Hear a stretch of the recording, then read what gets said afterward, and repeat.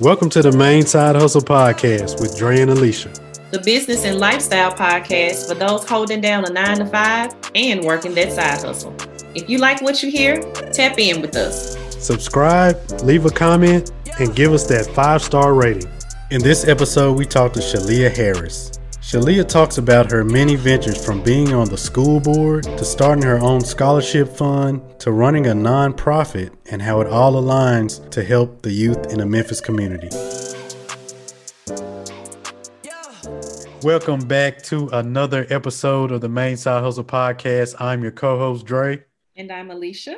And today, this episode, we have a super special guest. We have Miss Shalia Harris, native Memphian, who is a wonderful community servant.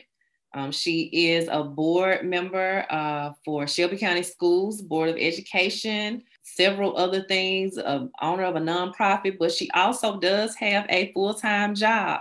So fitting very well with the podcast, where she is a state and local governmental affairs manager for Verizon. So welcome, Shalia, to the podcast. Thank you. Thank you both for having me. I appreciate it. Absolutely. So I think we want to jump in.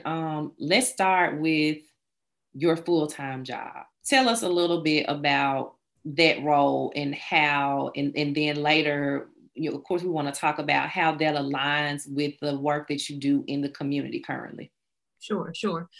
So state and local government affairs manager for Verizon. I'm almost at the year 2 mark with Verizon. Absolutely love it. I have the Memphis and Nashville markets, and my responsibility is to really mitigate any risk to our build with our network team. That is our 5G and 4G build. I work with local city council members, any grass tops leaders in the city, any grassroots leaders in the city. I'm that main point of contact. If you see a Verizon tower going up and you're wondering, what does that mean? Or what is 5G? And, what is Verizon doing in the community? I'm that liaison or the point of contact for that. The other side of my job, which I absolutely love, is I'm responsible for building out our sustainable philanthropic footprint for Memphis and Nashville. And that's basically my VP and her leaders giving her a budget, and she trickling it down to us and saying, here's, $500,000, $250,000. Choose organizations in your markets that are doing impactful work, and let's partner with them. Let's invest in those organizations. Let's bring our Verizon team members together to volunteer at that organization and really expand our reach within the communities that we serve. So that's the fun part of the job. For sure. And so you mentioned that you're at the year 2 mark. Yes. How does that, it sounds like it kind of goes hand in hand with what you do on the other side. I guess you want to say, would you call that your personal and professional with your work on boards and those types of things? Kind of talk about that, because it all seems to fit in one bucket. And many of our guests talk about making sure that all the work that they do kind of serves the same purpose. Right. I don't have a defined line between personal and professional. Everything just kind of overlaps and intertwines with each other, which is great because my focus doesn't have to shift 10 different times throughout the day. So with Verizon, the school board, my nonprofit, any type of involvement or engagement that I have with the community is all related to serving children and to serving people of the community. So within Verizon, digital inclusion, addressing the digital divide, that directly impacts what I do on the school board. Now that we see all of our students are one-to-one, which means each child has a device in their hand, and we've gone back into the buildings physically, that overlays into what I'm doing in Verizon.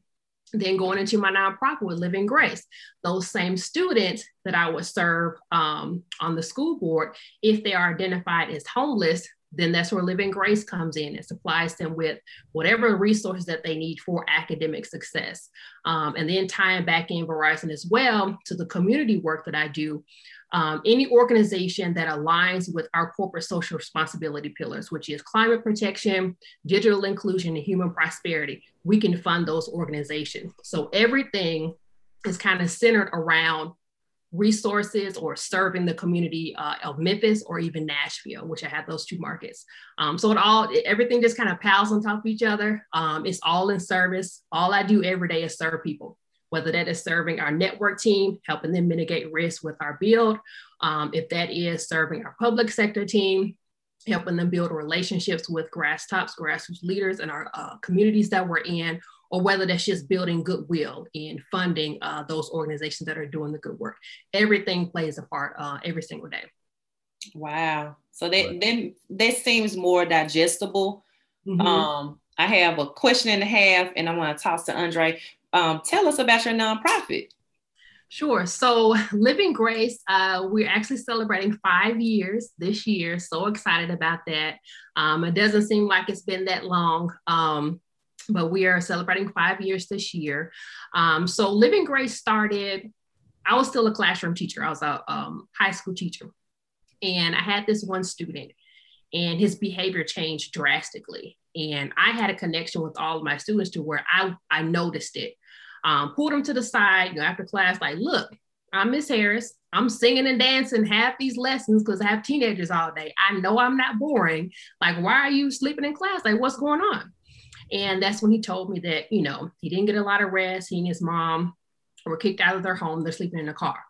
And I said, oh, okay. So I went across the hall to guidance counselor, said, hey, I have this one student. What do we do when we have a student that does not have, housing insecurity? And so gathered some resources for him, helped he and his mom get into some temporary housing, got them all the resources that they need. But before that moment, my awareness of youth homelessness was almost non-existent. And that was just out of my own ignorance, because we see the adults, on the streets sometimes. We know that we have homeless shelters, but nobody thinks about some of these adults have children. And so what happens to the children? Where are they? They're in the classrooms every day. And so we don't notice them, but they need resources and support as well. And so started with that one student. I started to put like some travel size toiletries, some snacks, school supplies in a desk drawer. And I told this one student, when you need something, don't ask any questions, just go in a drawer, grab what you need. So Living Grace started with one drawer full of supplies for one student and expanded out to, we now have 7 schools that we've adopted in Memphis. And we provide what we call Grace bags. So it's a bag full of school supplies and a bag full of toiletries for those students that have been identified as homeless in those 7 adopted schools. And we do this every single month through the academic year. So 10 months out of the year. Wow. Let me ask about that a little bit. Sure. Because I do some real estate investing, and in the past, I've worked with some companies, I think the company that I work with, they were focused on single moms that, needed housing and things like that. Do you partner with any organizations that actually help the student and their parents, find housing and things like that? Sure. So we used to work with this program with the city. I think it dissolved. It's called the Neighborhood Stabilization Program, where we were actually able to house about 3 families within the 5 years we've been in operation. So that program was great. I don't know exactly where it is now. I don't think it's still up and running. And so what we do now, we refer families directly to MIFA. That's kind of the hub for housing and that immediate support in the city. So we do that first. If that doesn't work, if it's an absolute emergency and there's no other options, then we'll pay for 2 to 3 nights in a hotel for that family just until they're able to get something a little more long-term. So basically we do what we have to do. We're never going to turn a child away. We're never going to turn a family away. Even if they're not in our adopted schools, I'm not going to say no to a child who's in need. And so we do partner with MIFA. We connect with them first. There are a few other shelters throughout the city that we might refer out to. We have a partnership with MATA. We do get free bus cards for transportation for our students, mainly the high school students that need that if they want it. We partner with Therapy Loft Salon in Bartlett. They do the girls' hair for free. They never get charged for that. They usually go around prom. The girls want to get their hair done. And so they do the hair. We partner with communities and schools. They're at, I think, all of our adopted schools. They serve as our point of contact to get in contact with the students and their families. What we don't do, just to make a note about that, we don't directly contact the child. We know their gender, we know their age, their grade, and what school. Just to protect their identity, we do not make direct contact with the child. We just make sure, if it's a young lady, we make sure she has pads in her bag. If it's a young male, we make sure they have what they need based on their genders and their ages as well. And so we don't have that information. So communities and schools, and there's a few churches that partner with us. They'll give us supplies every year, which we absolutely appreciate. They'll do supply drives. And I think, I don't want to leave any partners out, but I think that's it for now. So our main thing is to cover immediate resources needed for academic success. And so that's school supplies, that's toiletries, make sure that you're fresh when you go to school and all that. And then transportation. We try our best to do that. Wow.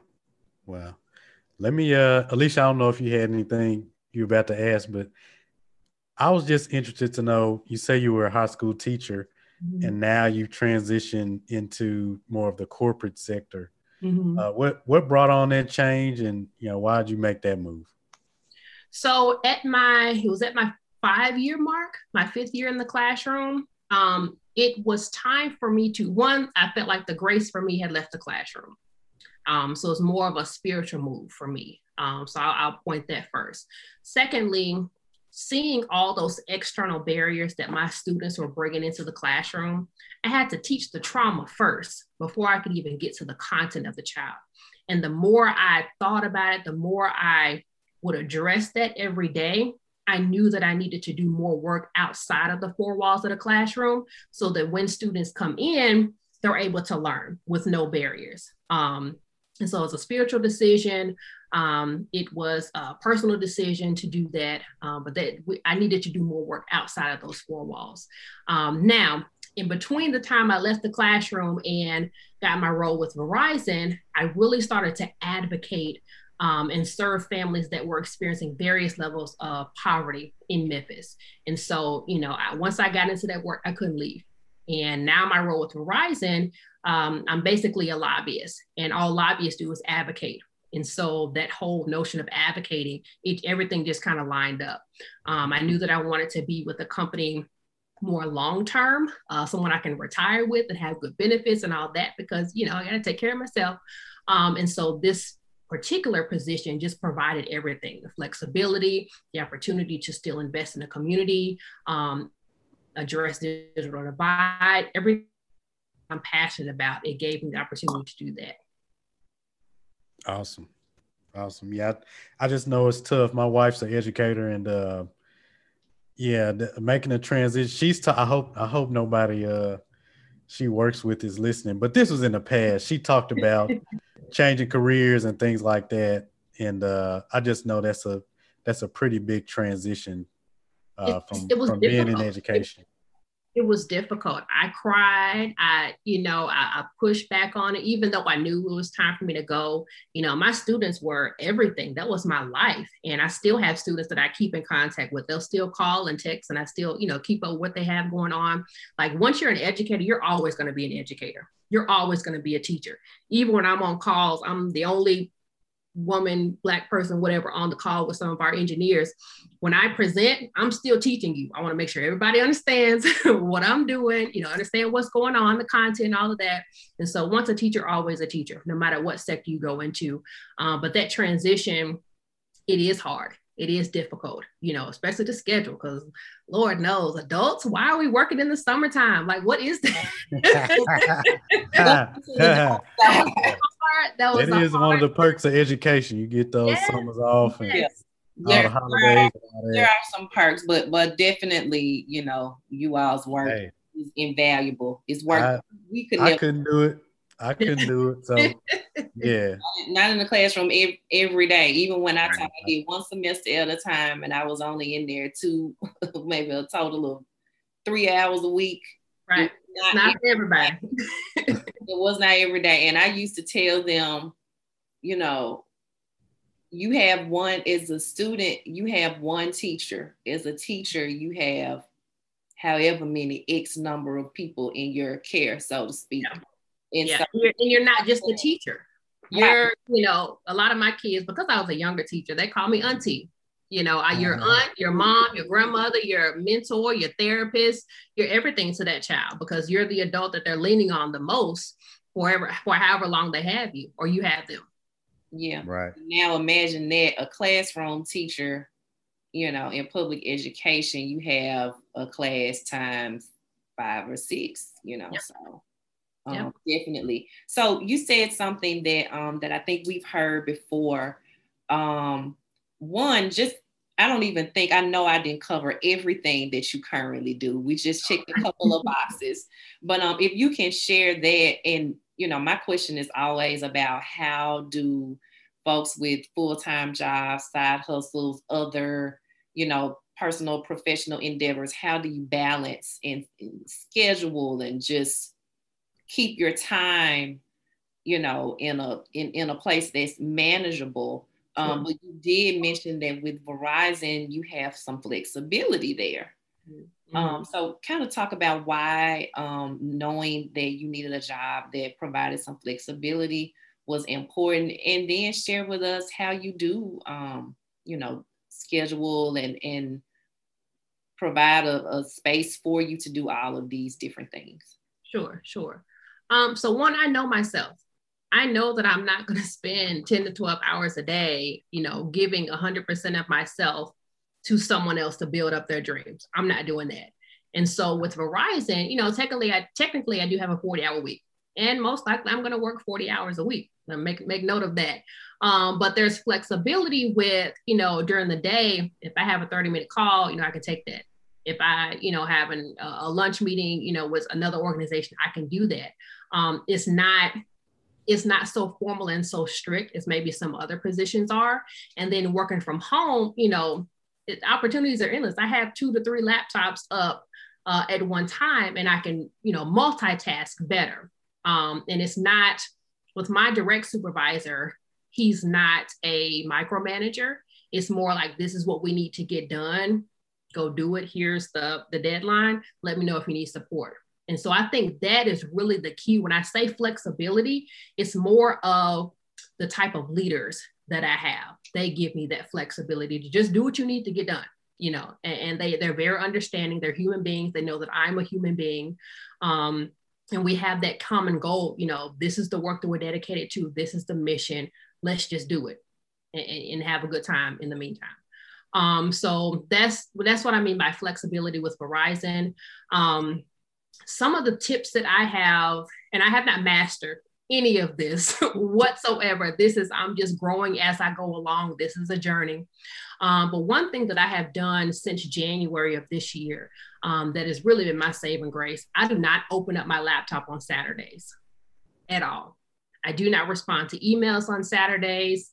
From Friday evening around, let's say 4:45, I do not respond until Monday morning. And so my laptop does not open every Saturday. That is my day. Saturday, I get up when I want to, I eat what I want to, I lay and sleep as long as I want to. If I want to go to the store, I'll go. If not, I just order it on Amazon. Saturday is Shalia's day every single week, and I do not budge on that. If I'm doing something on Saturdays, because I absolutely want to do it, and that is my choice. Sundays are very special. One, that's my day of worship. Well, worship every day, but that's the day that I, listen to my pastor on Sundays. But Sunday evenings, I plan starting around 4 to 5 until probably about 7 or 8. I am looking at my calendar for the next 2 weeks, and I'm planning, and I'm making sure that, Living Grace, Verizon, school board, and anything else I'm involved in, all those calendars, I make sure that everything is lined up. I make sure that I'm prepared for all of my meetings. I make sure that I have given myself time to work on different projects I have going on. I make note of my desk and wall, and half my living room was full of sticky notes. I put sticky notes. That's just how my brain works. I'll think of something, I'll write it down, and put it to the side. So just taking that time, that 2, 3, 4 hours, it really didn't take that long, but just at least a couple hours on Sunday evenings, just to get myself situated, because Monday morning, I'm ready to go. And for me, I'm more anxious if I'm not organized. And if I'm not organized, things fall off. And if things fall off, I'm not being effective. And that's very important to me, being impactful and being effective. And so I do take that time on Sunday evening just to get things together. Now, during the work week, it looks different every week. I can try my best to have, a set schedule as much as I want to, but every day is going to look differently, especially with the school board meetings. You have committee meetings. With Verizon, those meetings vary throughout the day. With Living Grace, it's a little more flexible with Living Grace because, we're just delivering supplies. I'm making connections with some of our partners, community members, bringing awareness to youth homelessness. So that's not so much an everyday task. I don't do everything I'm committed to every single day. Like some days I'm a little more Verizon, some days it's more Living Grace, some days it's more school board. So the schedule fluctuates, but Saturday is mine, and I plan Sunday evening so that I make sure I'm effective throughout the week. Excellent strategy. Yeah, that's definitely a tip. I know I probably need to start doing that because I'm waking up, I'm scrambling. Like Monday, Monday I'm scrambling from the get-go. Probably about Tuesday evening, I'm like, okay, now I got everything under control. But Monday hit, yeah, I'm gotta be ready to go. Gotta be ready to go Monday morning. And I think you also, one, we know it's a personality thing. Some people are super structured and others are not, depending on what it is. There's nothing wrong with it either way. But I also think when you have a lot to do, you don't have a choice, unless you just have decided that you'll be crazy for the next week or two or whatever. I find myself, I'm not the most organized, but I find myself being extremely organized when there is a lot to do because every minute is already accounted for. Right. To your point, when Monday or whatever your work day is, when it comes, like my mama would say, you got to hit it. Right. That's it. Yes, until whenever. So I agree with all that, and I don't want to make it seem like I don't do any preparing, but to the level that Shalia just explained, I don't. I look at my calendar. Okay, what meetings I got this week, but that might be the extent of it. It's a journey. I have not mastered it at all. Some Sundays I'm like, yeah. Well, there's some of that teacher class too. So. Yeah, that's right. That's true. Shalia, I want to get into. I've been excited to ask you about this. Your scholarship fund. Yeah. Your Legacy Leaders Scholarship. So I went on the website and read a little bit about it. Talk a little bit about how that came about. I know that I read in one of your bios somewhere that you come from a family of entrepreneurs and educators. Yes. And yes. So tell us how this scholarship fund came about. I got a few more questions about it, but just how did it all start? So Legacy Leaders started actually 2 years ago. It was $1,000 scholarship that I gave to or provided for high school seniors. They were supposed to submit an essay to talk about, how they wanted to impact their community. Got quite a few submissions in that first time. Chose a young lady at Ridgeway High School, went and presented her, with the check, with flowers, congratulations, all that. And then just kind of, last year was just weird. It was different. To say the least. Yeah, everything was just kind of, everywhere last year. And so honestly, I had forgotten about it, not because it wasn't important, but just had other stuff going on and just wasn't able to prioritize it. So this year, instead of just giving out, a check and saying, thanks, good luck, do well, I wanted to invest more. And what I'm most passionate about is entrepreneurship and building Black wealth. That is extremely important to me. And so the way that I'm trying to build Black wealth is build up young Black entrepreneurs who have great ideas, who, you know, have the potential to do it. They just don't have access to the network of people and resources that they need in order to get to that next step. And so that's what Legacy Leaders is, building a legacy for Black wealth, for Black excellence in our community. We got about 17, 18 submissions in. And let's see, can I say this yet? That's fine. So I am taking all of them. Everyone that submitted their application in, I'm going to take all of them. It was so hard to choose, you know, because I wanted to do maybe 2 or 3. We'll invest so much in them, and I'm never going to give them, not never, I'm not going to give them the dollar amount that they're going to get until they finish the program. Because I want to make sure they're fully vested and don't just, you know, they're not just doing it for the money. So we've decided to move the whole scholarship program to the fall. Got some feedback from some of the participants. They want to be in person, and I don't blame them. And so I was like, let me move this to the fall. I'm sure our chances will be a little bit better then. Half of us are Zoomed out. And so that was no longer an option for us. Zoom out, like Zoom out. Zoom, WebEx and Blue Jeans, everything just out. Just Teams out.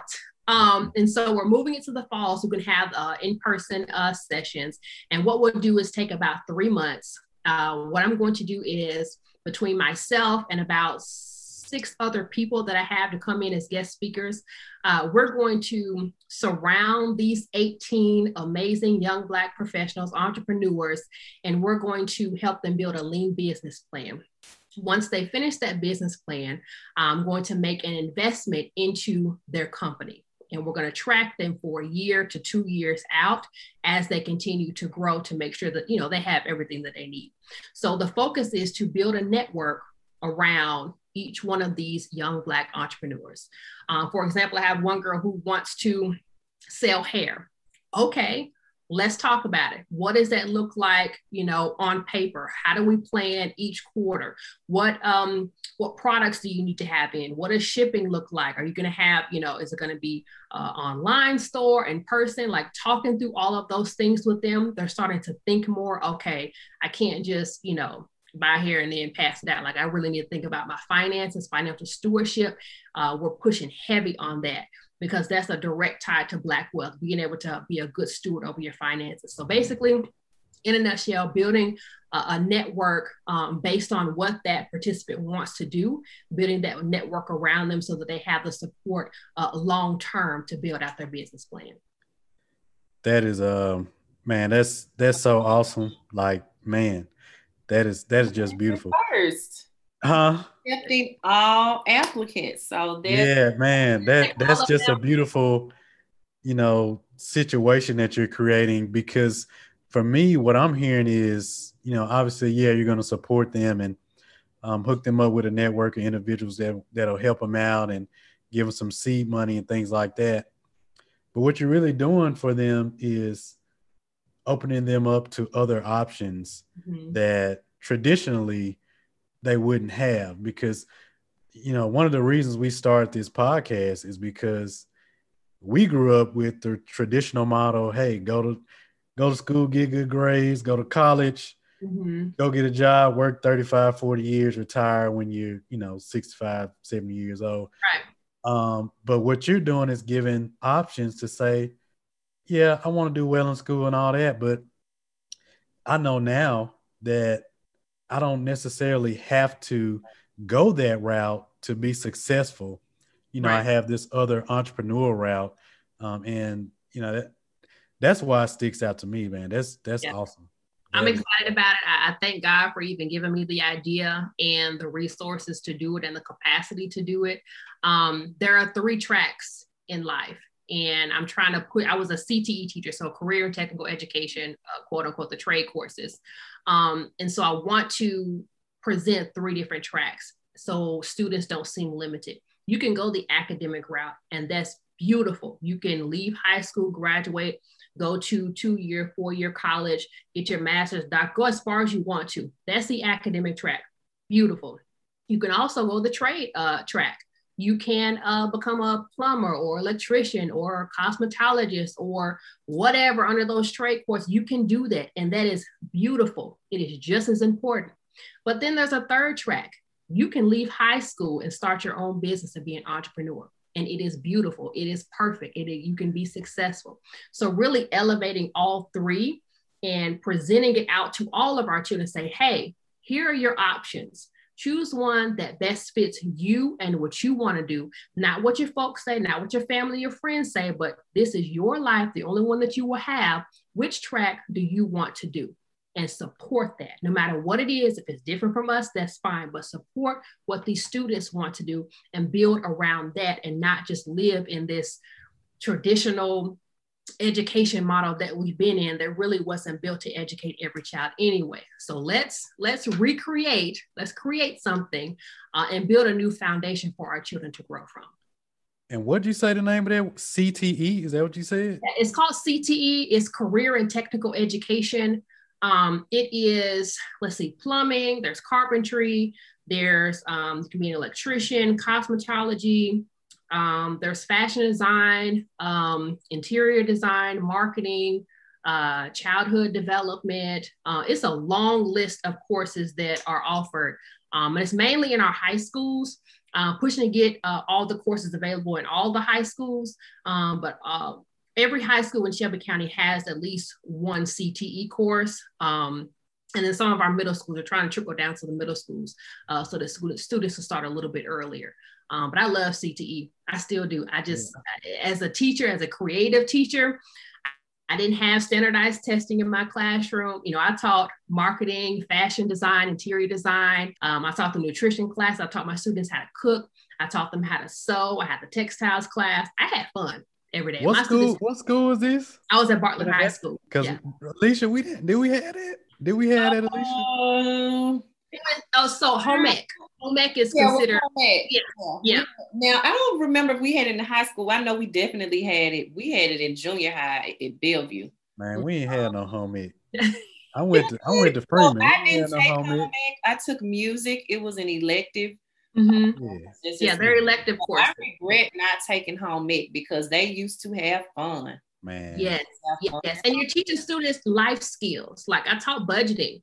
I taught my kids how to buy a car, how to buy a house. What's the difference between credit and debit? What does that mean? What does interest mean on a credit card? Like the basic skills that our kids are missing because they're too busy taking standardized tests every other day.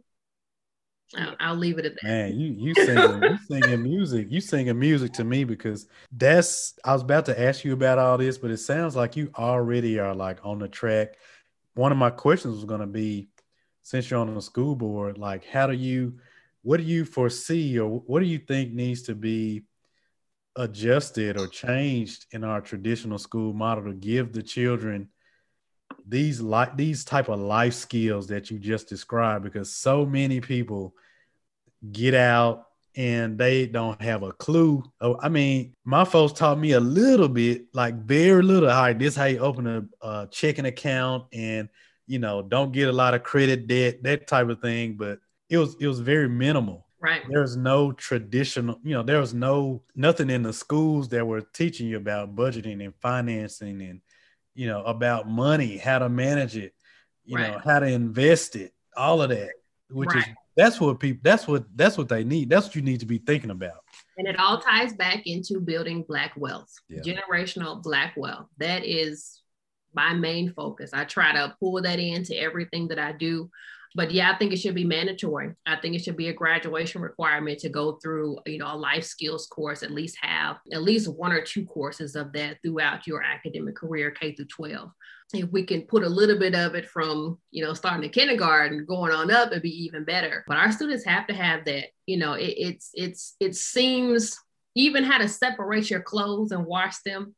It seems like common sense, but some of our babies just aren't getting those basic skills, and they're getting out into the world. I can't tell you how many of my seniors call me after they graduate or reach out a year after they graduate. Well, Ms. Harris, what am I supposed to be doing? What did I tell you to do? Do exactly what I told you to do. And I'm thinking about when I had my seniors in the classroom, every one of them had to give me a plan. We spent 2 weeks. I remember every spring semester that I had seniors in my classroom. We spent 2 weeks on what is your plan when you leave my classroom? What do you want to do? And it can be, don't think about what my expectation of you is. What is it that you want to do? If you want to go to college, what are the application deadlines? You need housing on campus. What's the deadline to apply for housing? Like, who's your academic advisor? Like, I asked all those questions to my students. When you get on campus, this is what campus safety looks like. This is how you keep yourself safe as a woman. This is how you protect yourself as a man. Like, I don't think we're having those conversations as much as we should. And so our students are walking out of the door, after graduation, and who knows? Right. Who knows? Yeah, it's my eyes got open too when I was coaching basketball. I saw some things, and some kids basically raising themselves, and I don't want to, no disrespect to their parents and things like that. A lot of those parents were working 2 Right. and 3 jobs trying to support them, and they just weren't around. Right. So the kids were just, if I want to go to school today, I'll go to school today. If I don't, then nobody's waking me up telling me to go to school. Right. That type of stuff. So I just imagine those kids, I'm sure they're definitely not getting any type of information like we're talking about, just Right. basic life stuff when they get out on their own, what they need to be doing. So and it's a sad reality. But now that we know that, how are we as community members supporting those children? We can't just lean completely on the parents or the families in the home. We can't lean completely on the school district to take care of the entire child. It is a all hands on deck situation. That is education. Everybody in the community, you need to choose a child, choose a school, and invest in that school or invest in that child. It's going to take all of us, or our students will continue to fall through the cracks. There is no excuse for every person in this city not to be invested into at least one child. There's no excuse. I mean, you can't say you don't have enough time. Yes, you do. You're not. They call to action. Whoever listening to this, you can take 5-10 minutes a week, and just reach out to a principal at your neighborhood school. Hey, what do you guys need? What do you have going on? Do you need anything? Do you need anybody to read to your students? You need supplies. Like, my organization or my company can help, invest in your school. Everybody has enough time. Everybody. So there's no excuses. There you go. There it is. Alicia, I know I've been over here just talking, just running my mouth, but I got excited when she started talking about the education part, because that, to me, that's just a huge gap. I mean, it's just a huge gap right there. Mm-hmm. Absolutely. I mean, I think you hit on so many key important things, and maybe some things that none of us may be satisfied with in the current landscape of education that we hope will change. Mm-hmm. But it all comes together. It all works together. None of this stuff is isolated. Right. So I appreciate your service and time, and thank you for giving us a nudge, a friendly reminder that we do have time, and there is something that we can do. We don't have to go out and save the world, but we can invest just a few minutes of time. Thank you for that. This episode is, as we bring it to a close, this episode is not necessarily about, I have a full-time job and then I'm grinding over here trying to do a small business. There's a nonprofit, there are your other community involvement activities, but you're a perfect example of the hustle, if you will, and we mean that in the most positive sense. Doesn't always have to be that traditional thing that we've always been talking about. You can do many things at once. And if they are aligned, it doesn't feel like you're doing so much, because as you said, you are, in one way or another, you're serving people all day.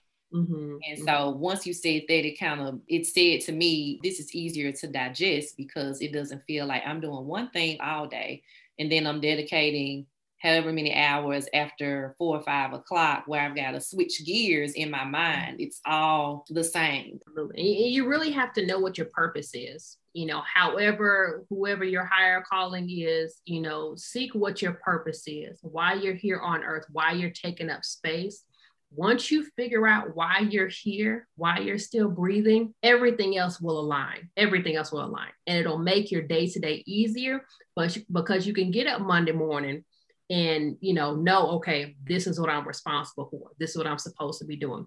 God told me 7 years ago, take care of my children. That was it. I was like, okay, well, let's go. And so everything that I do is rooted in investing in children. Everything from Verizon to school board to Living Grace to any other commitments that I have, I am taking care of God's children because that's what he told me to do. And there's a level of peace and comfort about that. And so the hustle doesn't seem like a hustle. It seems like I'm just walking in purpose because I know what that is. And I have comfort and confidence in that. And so I don't have those moments of doubt. Even if it makes sense to me in my physical human mind, that's not from God. I hope I'm saying that right. If it's too small, or if it doesn't scare me, then I'm not going to do it. Running for school board terrified me. I said, Lord, I don't know. Maybe it was my neighbor you were talking to. It wasn't me. I don't know what. If it doesn't scare me, I'm not going to do it, because if I don't do it afraid, then that eliminates the faith that I need in God, and me fully leaning on him and being confident in him to bring me through it. It eliminates all of that. So I do everything afraid. I don't know how things are going to turn out, but God knows. And that's the only confidence that I need. And so, when you're making your way through this journey in life, find out what your purpose is and have everything that you do stem from that. Man, that's a way to close that. Wonderful parting words. I want to do, before we get off, I want to do main things real quick. I want to do main things, and we'll keep it to like 3 questions. Okay. I don't know what main things is, but we're going for it. First question, your favorite song on your playlist? Oh, Don't Judge Me. But I love Yo Gotti. I knew it was going to be something like this. I knew it. We love God. Hey. Whenever I hear that song, it just kind of, some days you need gospel, some days you need R&B soul to kind of smooth. Some days you need a little trap music. Yo Gotti always comes through. Gotti. Shout out to Gotti. All right. Give us one of your favorite books. I just finished a book by Carla Harris. What's the name of it? Something about success. I can't remember. It's Carla Harris. It's Carla's Pearls. I forgot. See? Carla's Pearls. It's from Carla A. Harris. Okay. She's a phenomenal woman, corporate lady. Success, something. I finished it and I had it on my desk, but I can't remember. We'll figure it out. We're gonna put it. We'll put it out there. Don't worry about it. Okay. All right. Last question. On one of those Saturdays, you wake up, you chilling. Give us your latest binge watch. My latest binge watch. I've been watching. This is my 3rd time binging it. Shoot, why can't I think this Wednesday? I think the storm is throwing me off. What's the show with Frank Underwood? House of Cards. Oh, mm-hmm. Oh man, I was big in the House of Cards, man, until This is my 3rd time binging. I'm just watching like I've never seen any of the episodes before, but that's what's on my Netflix right now. All right, House of Cards. I heard it. All right, well that's it. That's main things. That's quick and simple. Yeah, but I didn't have half the answers. Well, you had them. You had them. We just gotta do a little research. That's all. Yeah. Thank you so much, Shalia, for your time. It's been super inspirational. Yep, absolutely. We'll make sure to have you come back on. Yeah. Tell everybody where to find you, where to find all your your nonprofit, the scholarship fund, everything. Sure. So shalia.harris@gmail.com. Shalia Harris on Twitter, Facebook, and Instagram. Nonprofit Living Grace is livinggracememphis.org is the website. For legacy leaders, it is legacyleaderscholarship.org. School board, just go to scsk12.org. I'm on there somewhere. I'm easy to find. Just type in Shalia Harris, something to pop up. All right. There you go. Thank you so much. This was so good. Thank you. Thank y'all for having me. I appreciate it. Make sure you subscribe to the pod on your favorite podcast platform and follow us on social media @Main Side Hustle. Thanks for listening, man.